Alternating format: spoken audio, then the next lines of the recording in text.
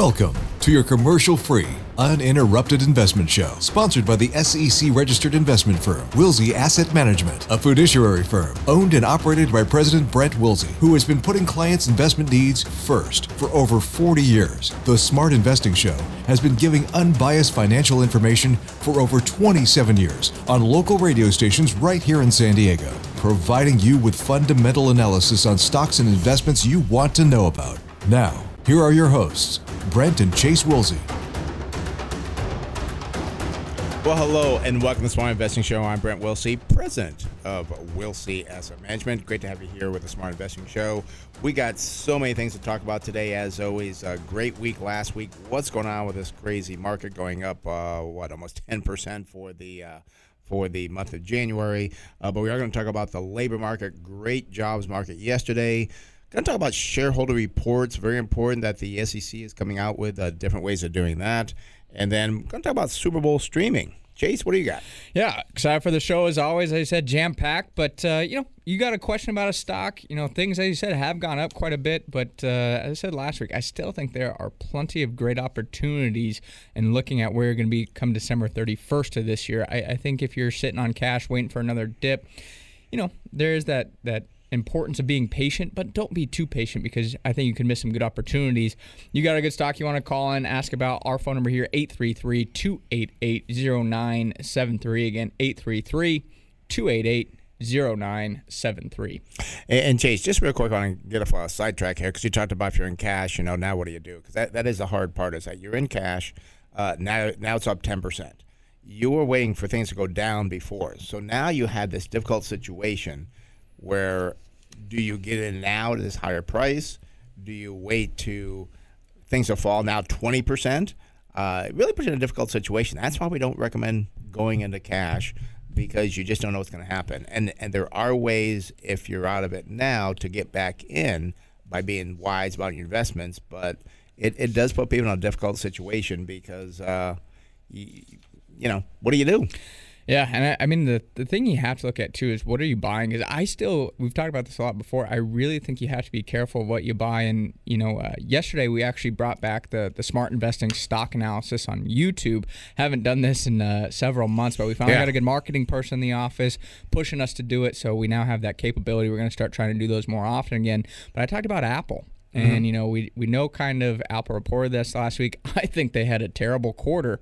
And I think those types of stocks are not going to do well going forward. They're just too expensive. There's too much froth still in the stock market. There's I don't want to say no, but there's not as much growth in these stocks as there was a few years ago. Plus, the valuations are still, I'm say terrible. But, I wanted to point that out just because I did a more in-depth dive on Apple. You want to watch that video, you just look up Smart Investing Show on YouTube, and you can actually see that video there for you now. And also, too, go to our website, and we have the link to our YouTube channel as well. Yep. Also, too, Chase, another thing, too, before we get into the labor market, which I'm very excited to talk about, we got 3 requests by email this week on questions people have. And that's one thing we tell people if you want to, and actually I think we forgot maybe for a while now, but if you do have questions, you can't call into the show. The show is also a podcast as well, so you can send us your questions. We will try to get to them during the hour show. We take calls, plus we can do this as well. If you want to submit your questions, go to our website, smartinvesting2000.com. That's smartinvesting2000.com. Well, let's go to the job market, labor market here, because it started off the past week where we had even all the negative headlines, the labor market, the data, it is just strong. I can't say any other words than that. The recent JOLTS report, which stands for Job Opening Labor Turnover Survey, for December showed job openings increased 572,000 to a 5-month high of 11 million. This easily surpassed the estimate of 10.25 million openings. It would mean that there are 1.9 job openings for every available worker. The other thing we look at here, too, is quits. Well, those continue to remain elevated as well at 4.1 million. Now, this is down from the peak in 2021, but if you look at the chart, actually, that shows kind of the past history of this, we posted this as well on our social media if you go there. I'm going to talk to our marketing person at our office and see if we can also get it on the website so we can view it. Because it's just amazing when you look at this chart, because we have never seen quits levels above 4 million until the pandemic happened. And what we look at from that is people aren't going to quit their jobs if they're worried about their financial situation and worried about finding another job. That's why the quit ratio is an important indicator for us, because it shows, again, a strong labor market. The other thing, too, you hear all this stuff about the layoffs happening. You see the headlines with big tech laying off people, and they did climb slightly in the month to 1.5 million. But looking at the pre-COVID levels, we are still well below historic norms. We're kind of having what I'm going to call a reversion to normalcy rather than a crisis. The labor market, extremely tight. It's not as tight as it was, perhaps, but it's still an extremely strong situation.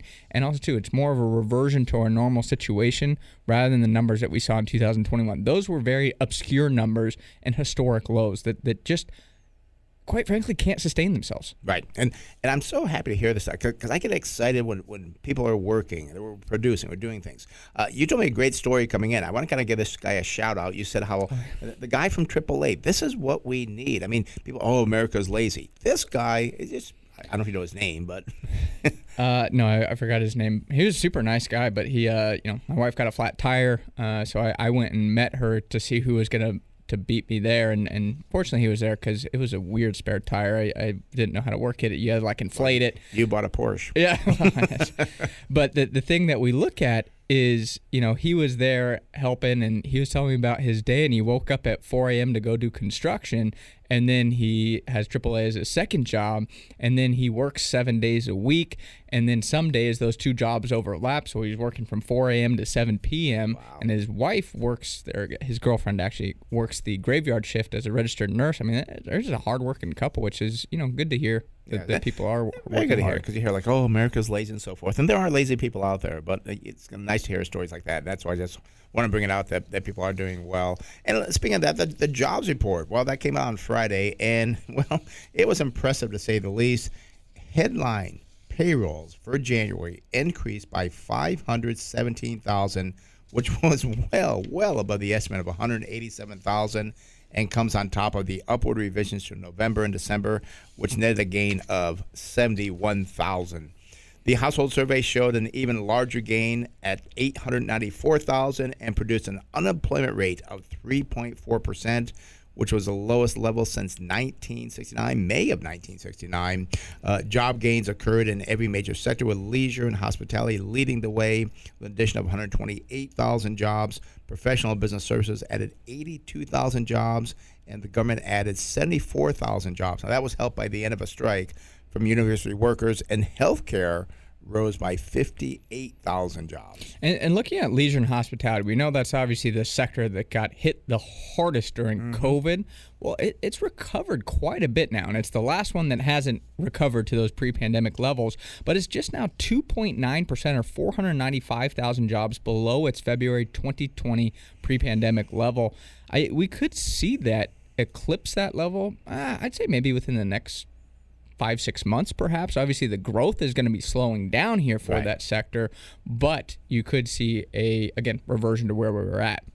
Wage inflation, that's been a big concern. That was also reasonable with a 4.4% gain compared to last year. I say reasonable because it was a deceleration compared to December's gain of 4.6%.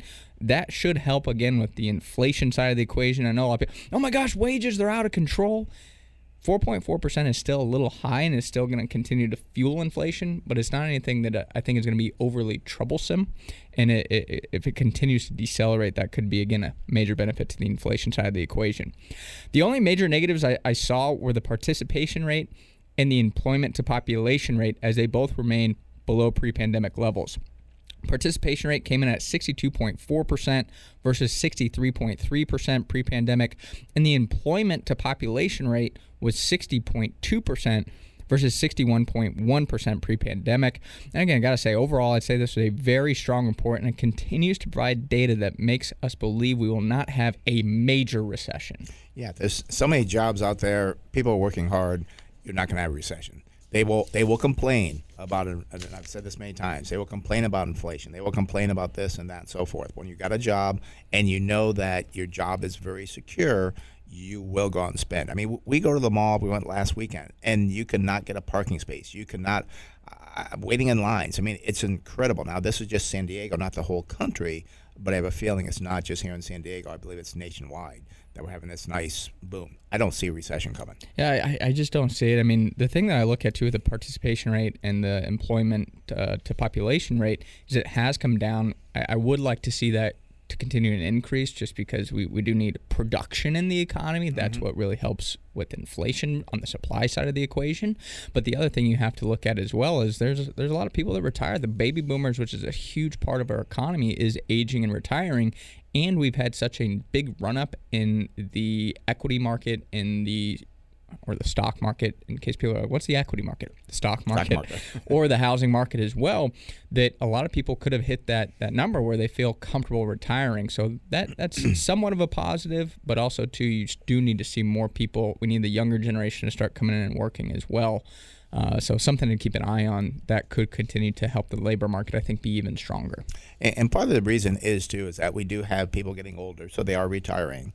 And that we don't have as many people having babies, or didn't have people having babies. So the people coming up, there's not as many younger people coming to the workforce. So we do have a gap there. But gosh, if you want to work, you can work and be very comfortable with your job. So I will say too, I did get a comment on social media, and I've heard this a lot. Oh, these aren't the high-paying jobs that have the job openings. And I will say, I do think there's going to need to be an adjustment of expectations for people. I think a lot of these big tech companies, I do think they were offering opening salaries and opening benefits that were just unrealistic. And I think they kind of started to realize that, oh yeah, you just graduated college, here's $120,000. Now, being a little facetious, obviously, but I think they were overly generous. And I think some people will need to take a pay cut. But the thing is, let's say, just in my example, you were making $120,000, but you can still find a job that pays you $100,000. Yep. Yeah, it sucks to take a pay cut, but there's still that viability for you to get a job, make your mortgage payment, and continue to live life as maybe not as lavishly as you were before, but you can still maintain a comfortable lifestyle with, perhaps a small pay cut. I just think there was too much froth, perhaps, in a lot of these jobs that were happening in big tech, and I do think that will shift in society. And actually, the other thing too is that, and it used to be low-paying jobs. You worked in a restaurant, you worked as a cleaner or whatever. You were making not much above minimum wage, maybe like $20 an hour. That's not the case any longer. I mean, I've said this before. We look at people in the restaurant industry. They are making 30, 40. My son has told me sometimes he's made $50 an hour. Because why? Prices have gone up. So the percentage has gone up. And it used to be 15% tip was the norm. It's now at 20%, I think, is the norm. So they are doing much better. I've talked about our house cleaner. I mean, our house cleaner, she makes like $50 an hour. I mean, she's there for 5 hours. I think she gets paid $250 or something. I mean, it's not like you're barely making it by, but you do have to work. You can't sit at home and expect it. Being a waiter is a hard job.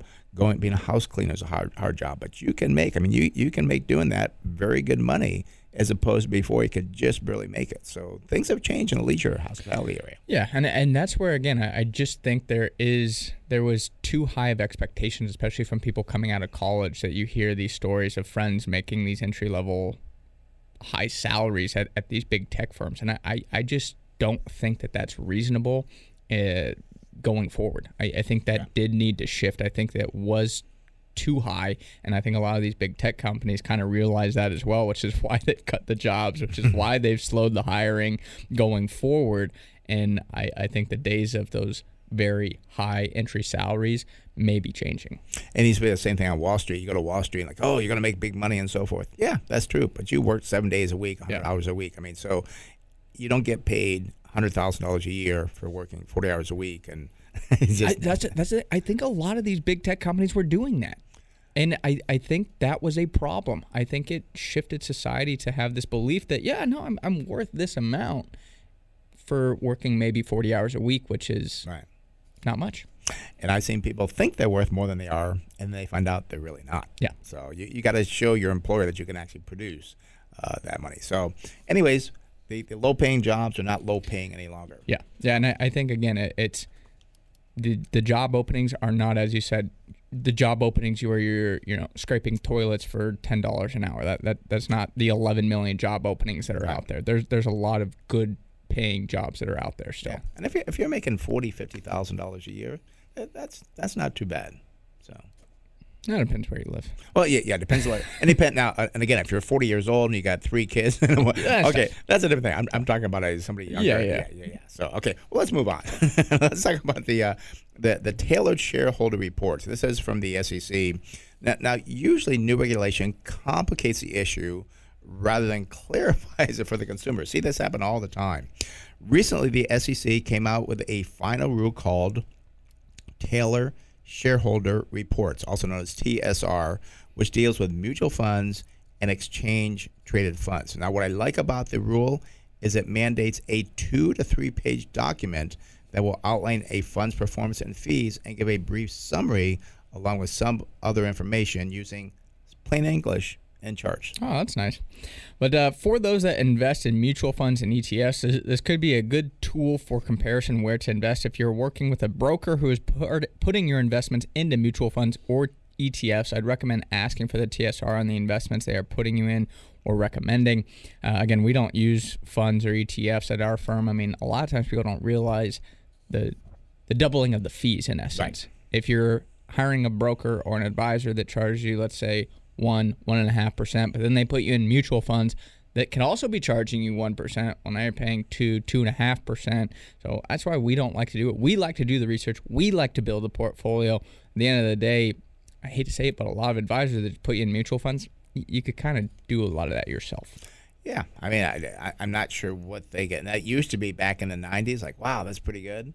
Now it's not exciting any longer because you're going to charge me, we'll say, even 1.5% to put me in different mutual funds and rebalance.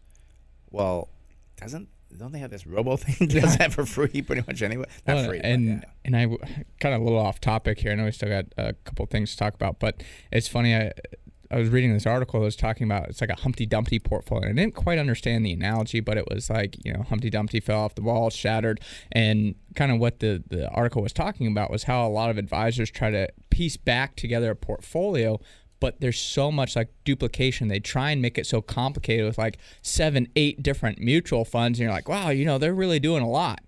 But you look at it and it's like the S&P 500 growth, the S&P 500 value, the S&P 500. It's like, that's a combination of the 3 same things, but it looks like they're doing a lot. Right. So you just got to be really careful when you have an advisor that's using the mutual funds to make sure they're worth their fee, I would say. And also, too, I've been in the industry for over 40 years, and I remember when I was in the beginning, do not talk performance. Don't talk performance. That is, I almost swore on radio here, that is a bunch of crap. Yeah. You should look at performance. And if your broker says don't worry about it, doesn't talk about it, they're hiding something. And it's very hard, in my opinion, to make good performance when you have different mutual funds that are doing the same thing. Look at your performance. And you don't have to look at it every day. No, definitely not. But how are you doing year to date? And year to date, 6 months. 12 months. And then we tell people look at once a year. How are you doing? And if you don't know what your financial performance is, you need to find out. Yeah. So. Yeah, no, it's important. But coming back to the TSRs, I do think it is a good first step just because I hate a lot of times with regulation where you just have, and we run in this too with our business, where you have to have these contracts that are much longer than they need to be just because you can't get sued. So you have to put all this stuff out there. It's like, Jesus. So this is a nice little simpler version. But I'm sure, again, you asked for the full document on the mutual fund. It's going to be probably, I think it's like 30, 40 pages at least. I'd say probably about 40 pages, yeah. So let's go and open the phone lines. You want to call in for that unbiased, no strings attached, fundamental opinion. Give us a call at 833-288-0973. That's 833-288-0973. We'll chase the big game. Super Bowl's coming up, next Sunday? Yeah, next Sunday, not this Sunday, next Sunday. So the Super Bowl is now less than, as I said, a week away. And if you cut your cord from cable, well, you may have some problems watching the Super Bowl. Last week, it was easy because, not last week. Last year it was easy because NBC carried the game. And you could simply switch over to Peacock and pay their $9.99 per month. And that's a subscription to watch the game. Well, this year, the big game is on Fox, and they don't have a streaming service. You may have to look into sites like Hulu Plus, YouTube TV, or Sling TV. And I myself use DirecTV Stream because that way I can get the Padres game. So that's the platform that I use myself. But these are just a few suggestions, but be prepared to pay more than $9.99 a month. I think mine is like $89 a month. So it is $89 a month? Yeah, it's just like cable. Oh, but that's everything. Yeah, Okay. it's honestly the same thing as cable, just without the cable. Do you get HBO Max and Peacock? It's separate. So, okay. it's so funny when you look at the cable packages and stuff. It's like you've gone from a society that wanted to unbundle, and now you're rebundling because you want that content. Does the $89 include your internet fee? No. No? Okay, yeah. And I know I still have cable. I just kind of like the DVR and so forth. I get the DVR on. Okay, but I think I pay like $200 a month, maybe a little bit more, and I stream Peacock, HBO Max, and I think Netflix. Okay, so I pay $140 a month for Netflix, Hulu, DirecTV, HBO Max, and Paramount Plus. You're gonna have to come over and set me up. Yeah, it's still a little bit less, but it's just it's not. And you think what you're getting is like and I'm 66 years old. I remember paying $10 a month for the cable. Those days are way gone. but the thing I look at, the only reason I do DirecTV instead of the other ones is just that's the only one that you can stream all the Padres games. It's the streaming service. Will the Super Bowl be on that? Yeah, Okay. you get all it's the same thing as like your cable. I get all the same channels you do. Okay. So, just something to consider. But again, to point out, these are just a few suggestions, but it's more than $9.99 a month, as we kind of discussed. And one other option, too, if you don't really watch a lot of TV, but you do want to watch the Super Bowl, there's those good old rabbit ears antennas, which actually have advanced pretty well over the years. And Fox still broadcasts over the air, so that may be a free alternative after, of course, the acquisition cost of those rabbit ears.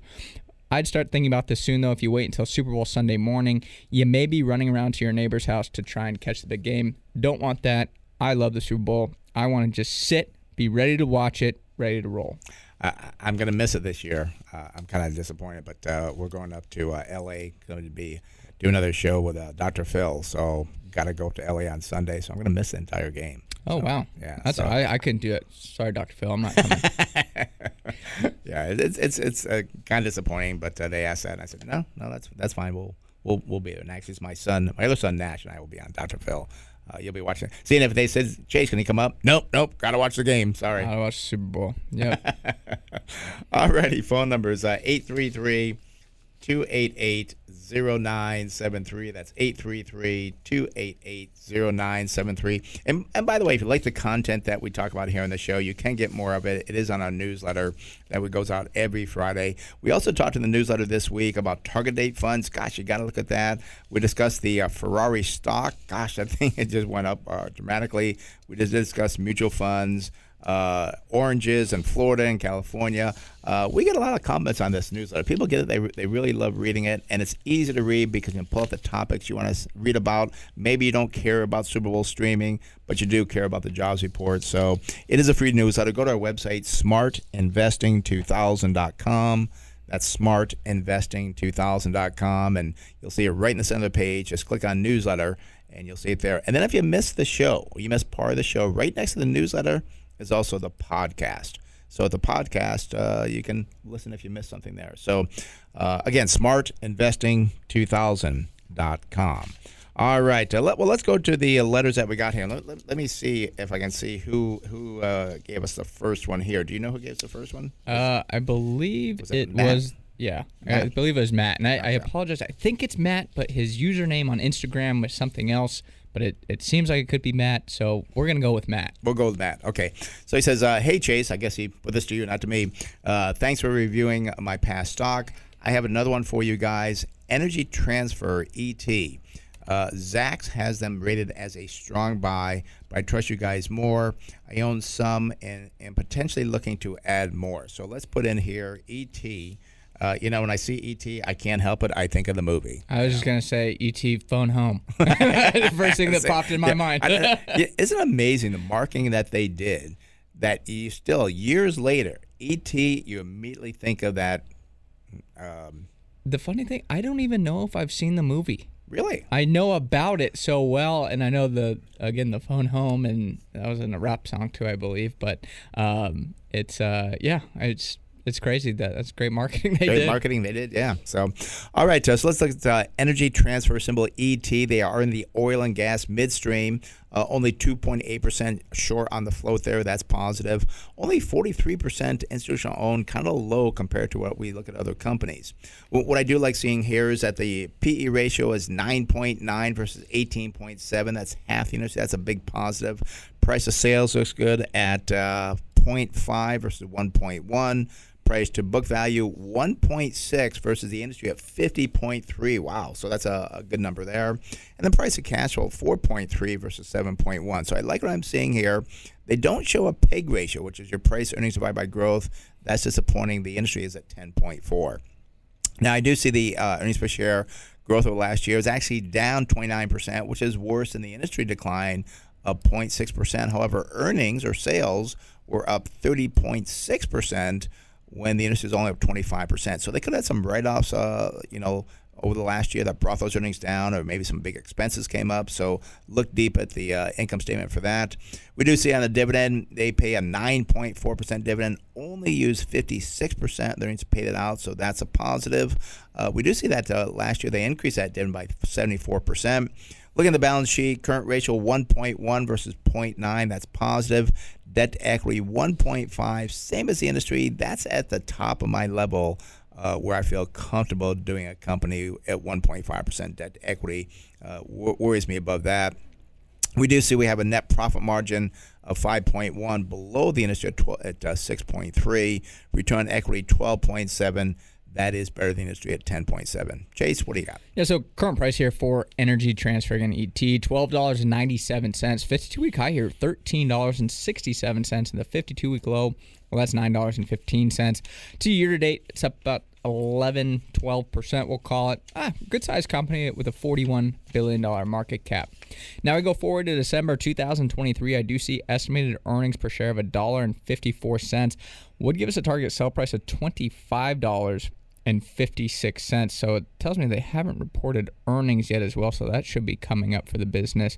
But valuations look good on it. I will point out limited partnership.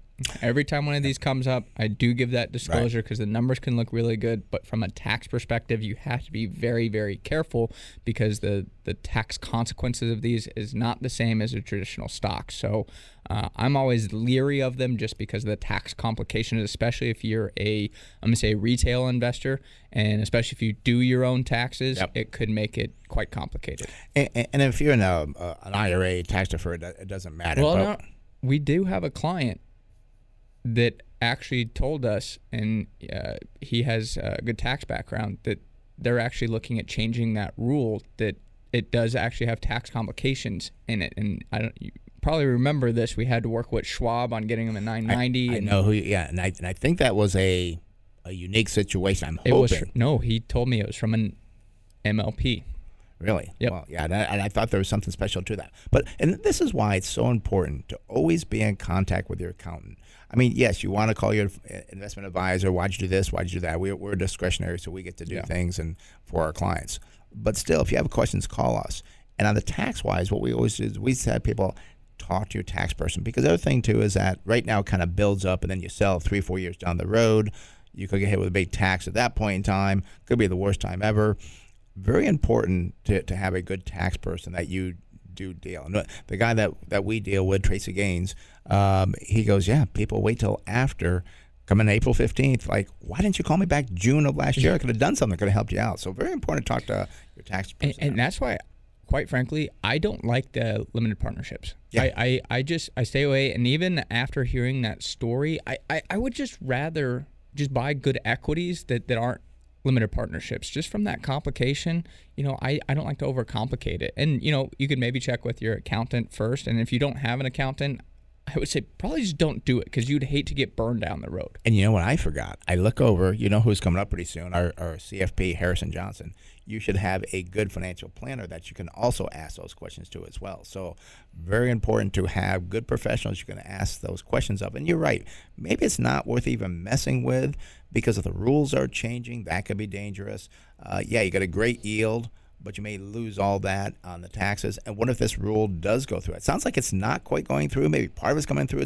It's confusing right now, right? Well, and we told our client that, we don't deal with these. It was from a previous acquisition. So it was like, we don't deal with these. So we're not accountants, so we don't know the tax consequences. We've never had to do it. So I just know there was that situation that came in. It was from a Roth IRA account or a rollover IRA account. I don't remember which one it was exactly, but either way, those should be tax deferred or tax free on the gains. And I know there was complications with the cost basis. I'm like, cost basis shouldn't matter. And he let us know there was a change to it. So I again, be very, very leery anytime you see a limited partnership. And I would ask for tax advice before even buying something on this. And I know why people are doing it with 9.4% dividend.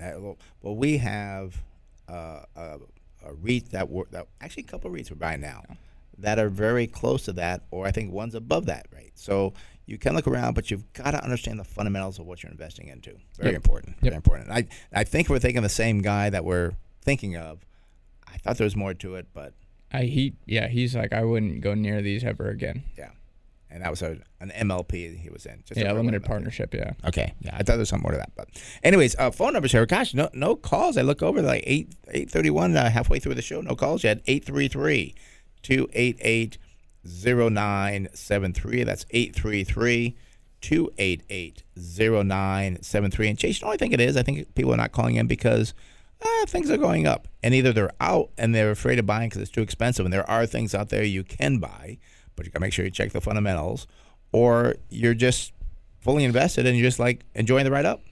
That, or I think a lot of people love the podcast too, or that's where a couple of our emails came from. Like, hey, I won't be able to listen to the show this Saturday live, but I think another one said he listens every Wednesday on Spotify, so he doesn't listen to the show live, but still has a question. So that's why it is important that we extend that opportunity to people that are listening to this maybe on Tuesday. There we go. So let's extend out to the website. We're going to ask the questions around podcast.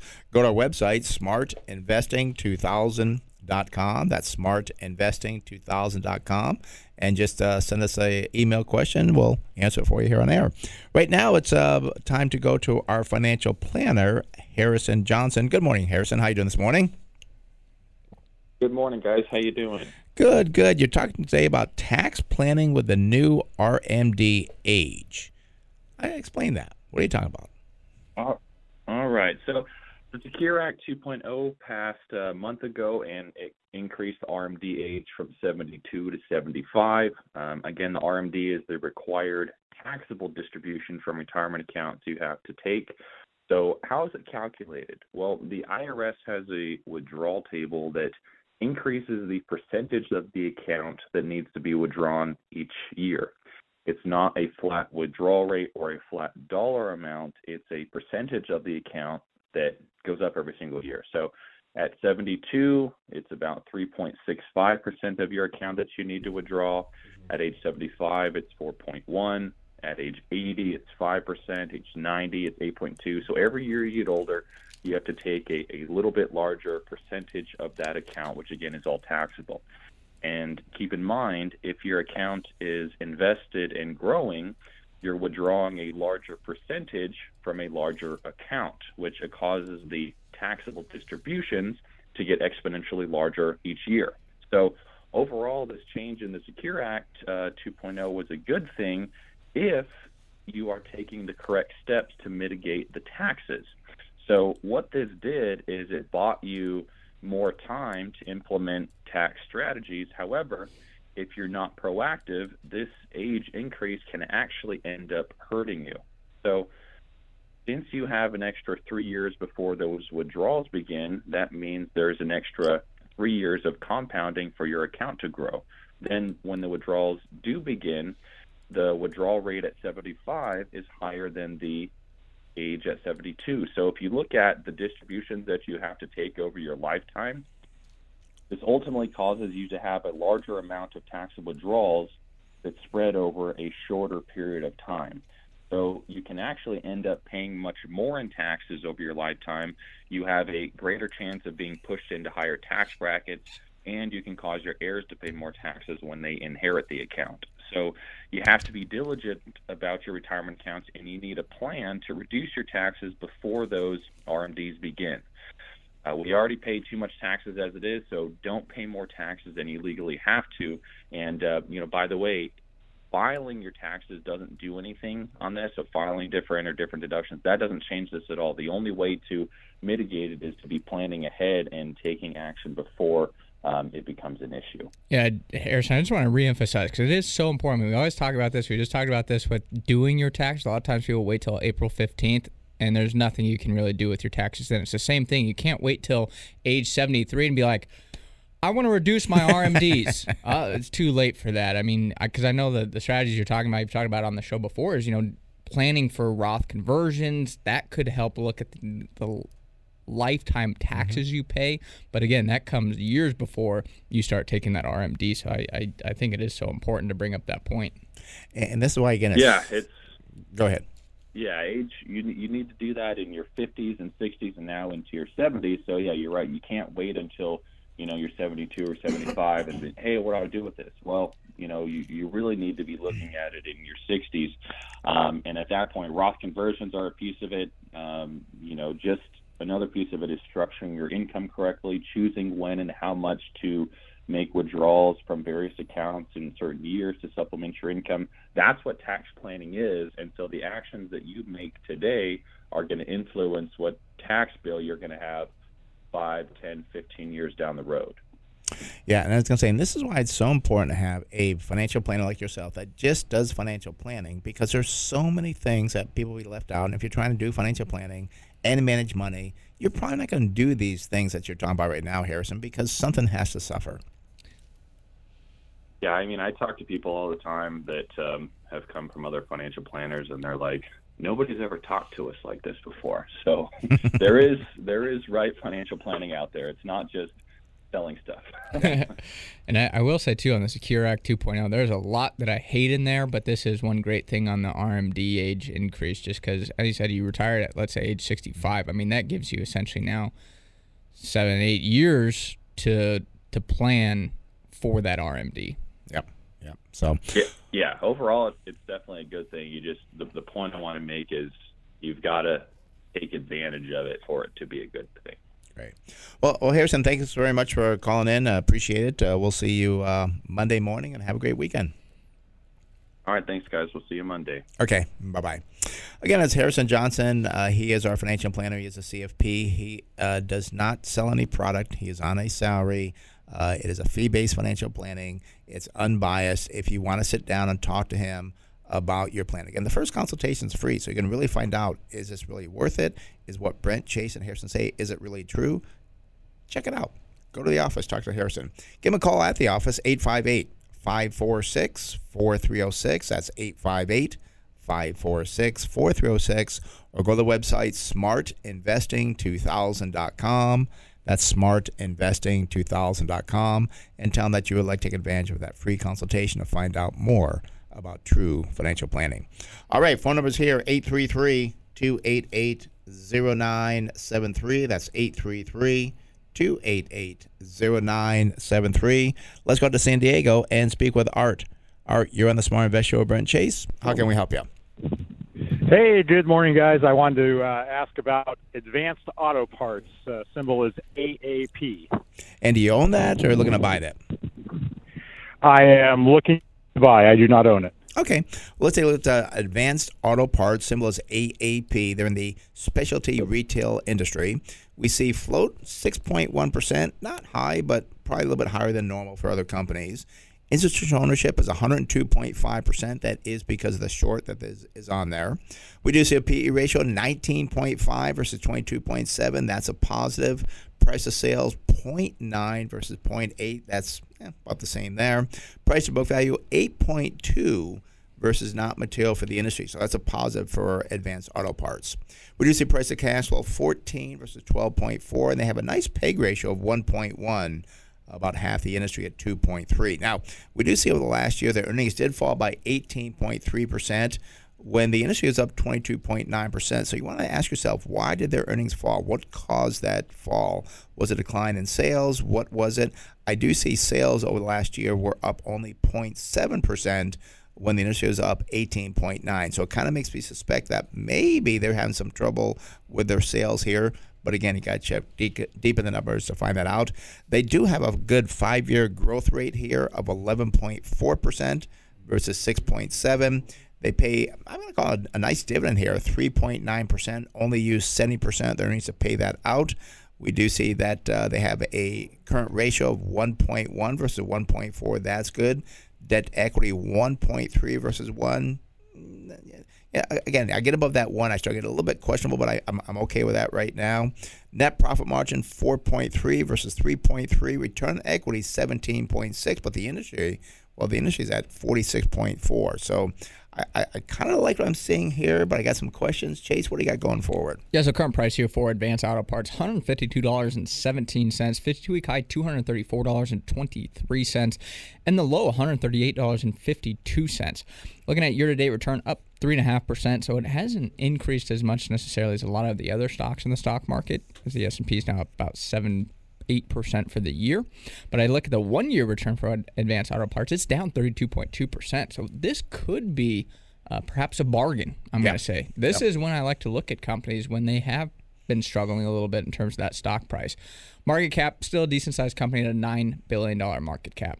Going forward to December 2023, I do see estimated earnings per share of $13 a share. That would give us a target sell price of $215.80. So they trade at a forward PE of about 11.5, 12 times future earnings, which is a very, I'm going to say, attractive multiple. And I have seen over the last 90 days that the earnings estimates for 2023 have been falling, which is part of the reason probably why the stock is falling. So you want to understand by, listening to the conference call, reading the conference call, understanding the business more. Is this a short-term problem that they have with these declining earnings? Because if it is, and they can turn this around, and I think it's a great industry, auto parts, I don't think that's going away anytime soon. But if they can change this around, this could be a good buy in this company. And I do see they report, it looks like on February 13th, so not this next week, but the following week, I believe that is. So that is something to keep an eye on, is to see how that goes. And then also now you're looking at 2024, which right now the estimates are a little bit higher, so it could even increase the target sell price as well. The other thing I think about with auto parts is just want to making sure that they have the EV side of the equation. How are they supplying parts there? Are they supplying parts commercially or individually? What is their kind of target audience? And one thing that I used to see was the average age on the car on the market was quite old on the roads. Where do we stand currently? Because either that means you need new cars or you need to fix those cars, essentially. So the auto parts could be good, and especially if the economy slows down, people may buy less cars and fix their current cars. So it kind of is, I'm going to say, maybe even a hedge against a more difficult auto market. Yeah. And Art, I think it's worth the research, because I like the industry they're in. I like what I'm seeing, but you still got to understand more about the business. So definitely worth the research. I think you could be onto something here. All righty? Hey, yeah, thanks a lot, guys. That's very helpful. Do on earnings and then go from there. Appreciate the help. Okay, Art. Thank you for calling. Have a good one. Bye-bye. You too. All right, that opens on the phone line, 833-288-0973. That's 833-288-0973. Let's go down to Mission Valley and speak with Tim. Tim, you're on the Smart Invest Show, Brent Chase. How can we help you? Yeah, hey, thanks, guys, for taking my call. I was wondering if you could take a look. I own a few shares of Adobe, ADBE. Okay. And just want to get your take on what you think going forward with it. Okay. Are you up on it? Where do you stand? Yeah, I'm up on it, a small amount, not what it was last year, the beginning of last year, that's for sure. Yeah, it was way up, and then it dropped way back down. Okay. Well, let's say with Adobe, their symbol is ADBE. They're in the software infrastructure, only 1% float, 86% institutional owned. We do see a PE ratio of 37.6, which is high, but they're in a high PE industry of 43. Price of sales expensive, 10.2 versus 7.1. Price to book value 12.4 versus 9.4, and price to cash flow 22.8. The only valuation ratio, the PE was as well, below the industry at 24. We do see a PEG ratio 1.9 versus 2.7. That's a positive. We do see the last year earnings are only up 0.8%, but the industry was down 0.5. Now, sales did climb by 11.5% over the past year, which was the same as the industry. We do see a 5-year growth rate for Adobe of 13.6 versus 14.1. They do not pay a dividend. Looking at the balance sheet, we got a current ratio of 1.1 versus 1.9, debt to equity 0.3 versus 0.8, so that's a big positive there. Net profit margin 27%, very good profit margin. That is higher than the industry at 16.4. Return on equity 33.9 versus 37.3. So you got some good numbers, but what I'm seeing, paying too much. Chase, what do you say about going forward on the earnings? Yeah, so current price here for Adobe, $379.33. The 52-week high, $522.48. Then the low, $274.73. I see year-to-date started to kind of maybe claw back or tried to claw back a little bit, up 12.7%. But over the last 1 year, down 25.7%. Now I go forward to November 2024 as I do report on a fiscal basis. I see the estimated earnings per share is $17.45. Will give us a target sell price, unfortunately, of just $289.67. So it's still expensive. It's a growth stock. I mean, I do see their earnings are growing 11 to 14%, it looks like, the next couple of years. So that's, I guess, the positive side, but are you overpaying for that growth? And if that growth doesn't ensue, that's where that stock could continue to struggle. That's why I was shocked to see earnings only grew 0.8%. If that continues to be an issue, did they fix that? That stock could easily cut its multiple from 21, 22 times earnings down to 16, 17 times earnings, which would be a huge hit to the stock. So I'd be careful of it. I think that growth stocks are still going to struggle in this market, and I continue to believe the 10-year note too low. So as the 10-year note has been rising, a lot of times these growth stocks kind of take it on the chin. I think if the 10-year note rises going forward, I think stocks like Adobe could continue to struggle. And actually, I do see the earnings estimates are down a couple percent from about 90 days ago. And this doesn't worry. I mean, we are seeing tech companies coming out with earnings that are not, gotta say, they're not good. Yeah. I mean, sales are down, earnings are down, but things could get better. If they don't get better come the second quarter, which I don't think they will, I think you'd see a lot of these growth companies drop 10, 20, maybe 30%. And I will say a lot of them, the reports are okay, but the problem is you can't have an okay report and trade at 20, 25 times future earnings. It's just not sustainable. That's where the issue is these companies are too expensive, and we know we're in an environment where growth is slowing, and you don't like to overpay for stocks when in a slowing growth environment. Yeah, so Tim, I mean, Adobe could turn around, go back up, and continue going up, but I know if this was my portfolio, I cannot sleep at night. I just think it's too expensive, and I'd want to sell this and buy something else that's on sale. All ready? Yeah. Okay, guys. Hey, really appreciate it. All right, thanks, Tim. Thanks so much. All right, bye-bye. Okay, take care. Bye. All right, that opens the phone line, 833-288-0973. That's 833-288-0973. Let's go to San Marcos and speak with Phil. Phil, you're on the Smart Invest Show, Brent Chase. How can we help you? Hey, guys. Good morning. How you guys doing? Good. How you doing? Good. Hey, I'm passively been watching General Dynamics, GD. In that industry, I was following Lockheed Martin, but it's been a while, and I'm don't own any now. Just looking to see if there's anything out there because I'm been researching pretty well lately. And then once you're done with selling that, can you just explain the concept of tax loss harvesting? Sure. Thanks. Sure. Okay. Well, let's look at a company calling about it as a General Dynamics, symbol GD. And this is kind of unique because they are in aerospace and defense. They're not just defense, so they have other things. I think they make jet engines and some other things. They make the Gulfstream. The Gulfstream, that's what it is, Gulfstream. So you're kind of getting a mix here. And I know with the war in Ukraine, that we've been sending them a lot of missiles and stuff like that need to be replaced. So I'm not sure if GD will benefit from this or not, but just some comments there. So they are in the aerospace and defense industry, only 0.9% float, 87% institutional owned. PE ratio 19 versus 64 for the industry. Price to sales 1.6 versus 1.8. Price to book value 3.4 versus 4.5, and price to cash flow 14.1 versus 18.8. So the valuation ratios don't look too bad. They do have a PEG ratio of 2.1 versus 2.4. That's okay. Now, over the last year, earnings were up 3.9%. The industry was down 20.8%, so big positive there. Sales only climbed by 1%. The industry was down 0.7%. They do have a 5-year growth rate of 9.1%, half the industry at 20.2%. They pay a 2.2% dividend, using 41% their earnings to pay that out. Look at the balance sheet for General Dynamics. We see current ratio is 1.3 versus 1.5. That's good. Debt to equity looks good at 0.7 versus 0.8. Net profit margin 8.6. That's big positive. The industry is at 4.2. And return on equity is 19% versus 11.3%. So I like seeing that. But I think it really depends on the earnings going forward, because it looks kind of like not a lot here, but what the earnings like going forward, Chase. Yeah, well, we'll start in here. The current price for General Dynamics, again, ticker symbol is GD. Current price, $231.54. I see the high here was $256.86, and a low was $207.42. I see year-to-date the stock's actually down 6.2%.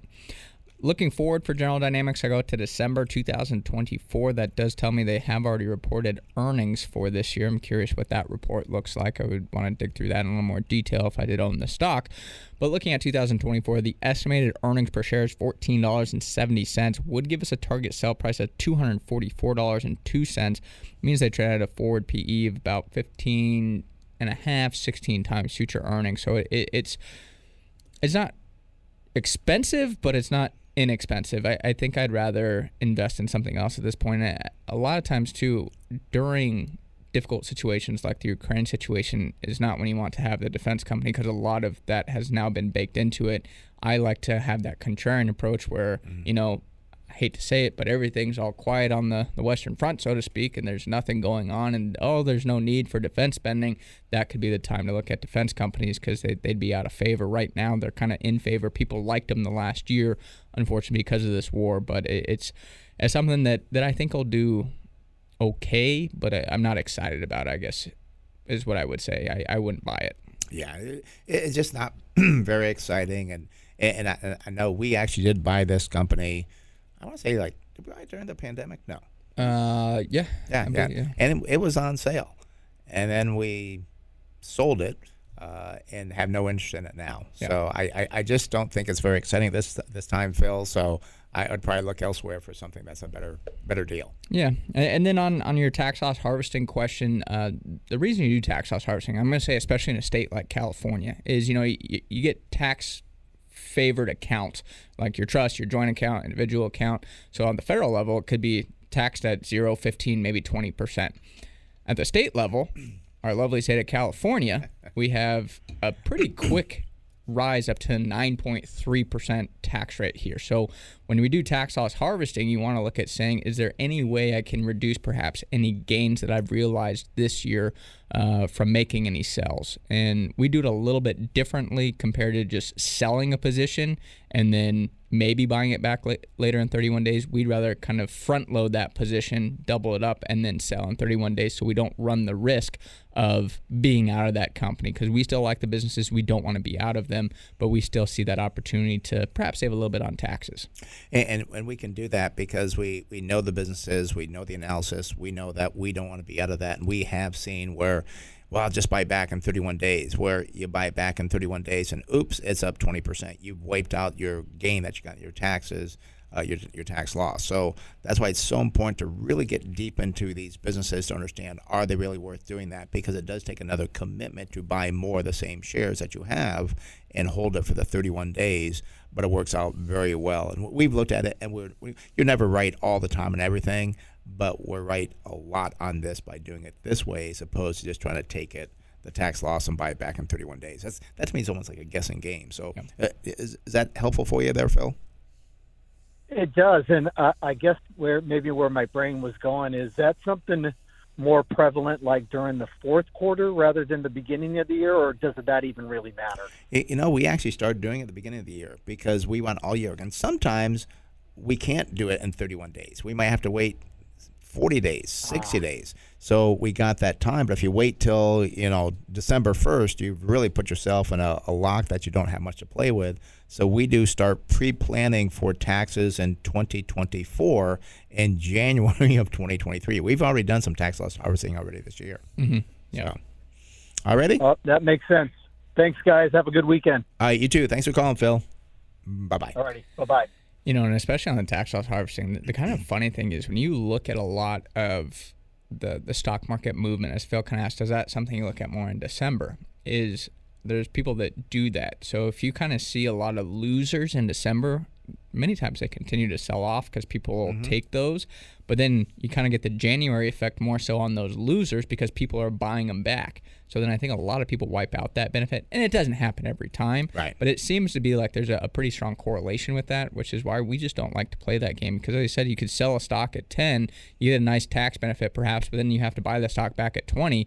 Well, that was a 20% gain, and yes, maybe you got a 20% saving on your taxes, but that's only on the loss, not the whole position, which is why we don't like to play that game. We like to own the business. As you said, sometimes it would have been better to sell it and buy it back in 31 days, but I'd say we're probably right somewhere around 70% of the time, and wrong maybe 30% of the time, and we just don't want to miss our businesses. We like our companies, not to mention if it does take us longer than 31 days to recognize that tax loss, many times our companies pay dividends, so you're collecting dividends along the way with that company as well.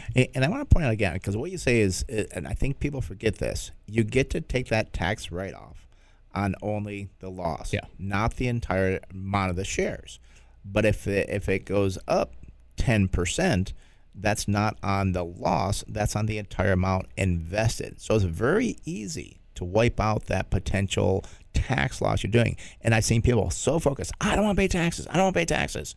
I don't like to pay taxes either, but don't destroy your investment returns by being blinded by paying taxes. Sometimes you got to pay taxes. I mean, that's a good thing. And we will try everything we can to reduce those taxes, but we'll never make a tax decision over economic decision. I'd rather have you make good money and pay some taxes than pay no taxes and have terrible returns. And I want to be very clear, too, with the tax loss harvesting, the way we do it, we are very comfortable and confident in our businesses that we own. You would hate to do it on a business, let's say you're down 30% on a company, and it's just a terrible company. It's overpriced. It's way overvalued. And then you're like, yeah, no, Brent and Chase said tax loss harvesting, do it this way. So you double the position. Well, if it's a growth stock, and I worry about growth stocks, it could fall another 50%. Right. And now you've got a bigger tax loss that you can take advantage of, but you've crushed the portfolio. So you have to be very careful as well that you have to make sure they're good investments that you're doing the tax loss harvesting on, not just because it's down and you're like, oh, well, Brent Chase said do tax loss harvesting and double the position. You could really, really burn yourself. Yeah, good example. Could you imagine if you did that with Peloton? Peloton was a high at 200. Fell down to 150, like, oh gosh, I'm down, I'm going to take a tax loss here. I'll buy another 100 shares at 150. You would be sitting in a negative thing, blaming, the Smart Investing Show and saying, well, they said to buy more. No, not of a company unless you're confident you've done all the research and you know what that business is doing, because you could magnify your losses and the taxes won't even help you. Yeah, because you could, in theory, just keep adding to it. And all of a sudden, you got this tax loss, but your growth on the portfolio is negative 30%, and it's like, well, that was a terrible decision. So it's a useful tool, but you have to know how to use the tool properly and efficiently. Yeah. And also too, and we do have tools that we use at our office that we pay a lot for, because we manage about $500 million. We have, I think, 1,200 clients, so that we have these tools that we can do this with that perhaps the average person may not be able to do. Because other thing too, if you screw up on the days and you buy back one day early, you could have blown the whole deal. It's called a wash sale. We wipe out that benefit. Yep. And there's ways around the wash sale as well, but you got to know what you're doing, or else you're going to get burned again. Yep. There's a closing bell. So thank you for listening to Smart Investing Show. It is for informational person only and should not be used as investment advice. If you'd like to discuss in more detail your investment needs, have other investment questions, feel free to call myself, Brent Wilsey, or Chase Wilsey at 858-546-4306. That's 858-546-4306. 888-546-4306. Be sure to visit our website. A lot of great information there. smartinvesting2000.com. That's smartinvesting2000.com. And for more daily educational information on investment tips, go to our Facebook page, Smart Investing with Brent Chase Wilsey. Thanks for listening. We'll be back more next week with the Smart Investing Show. To think that I did all that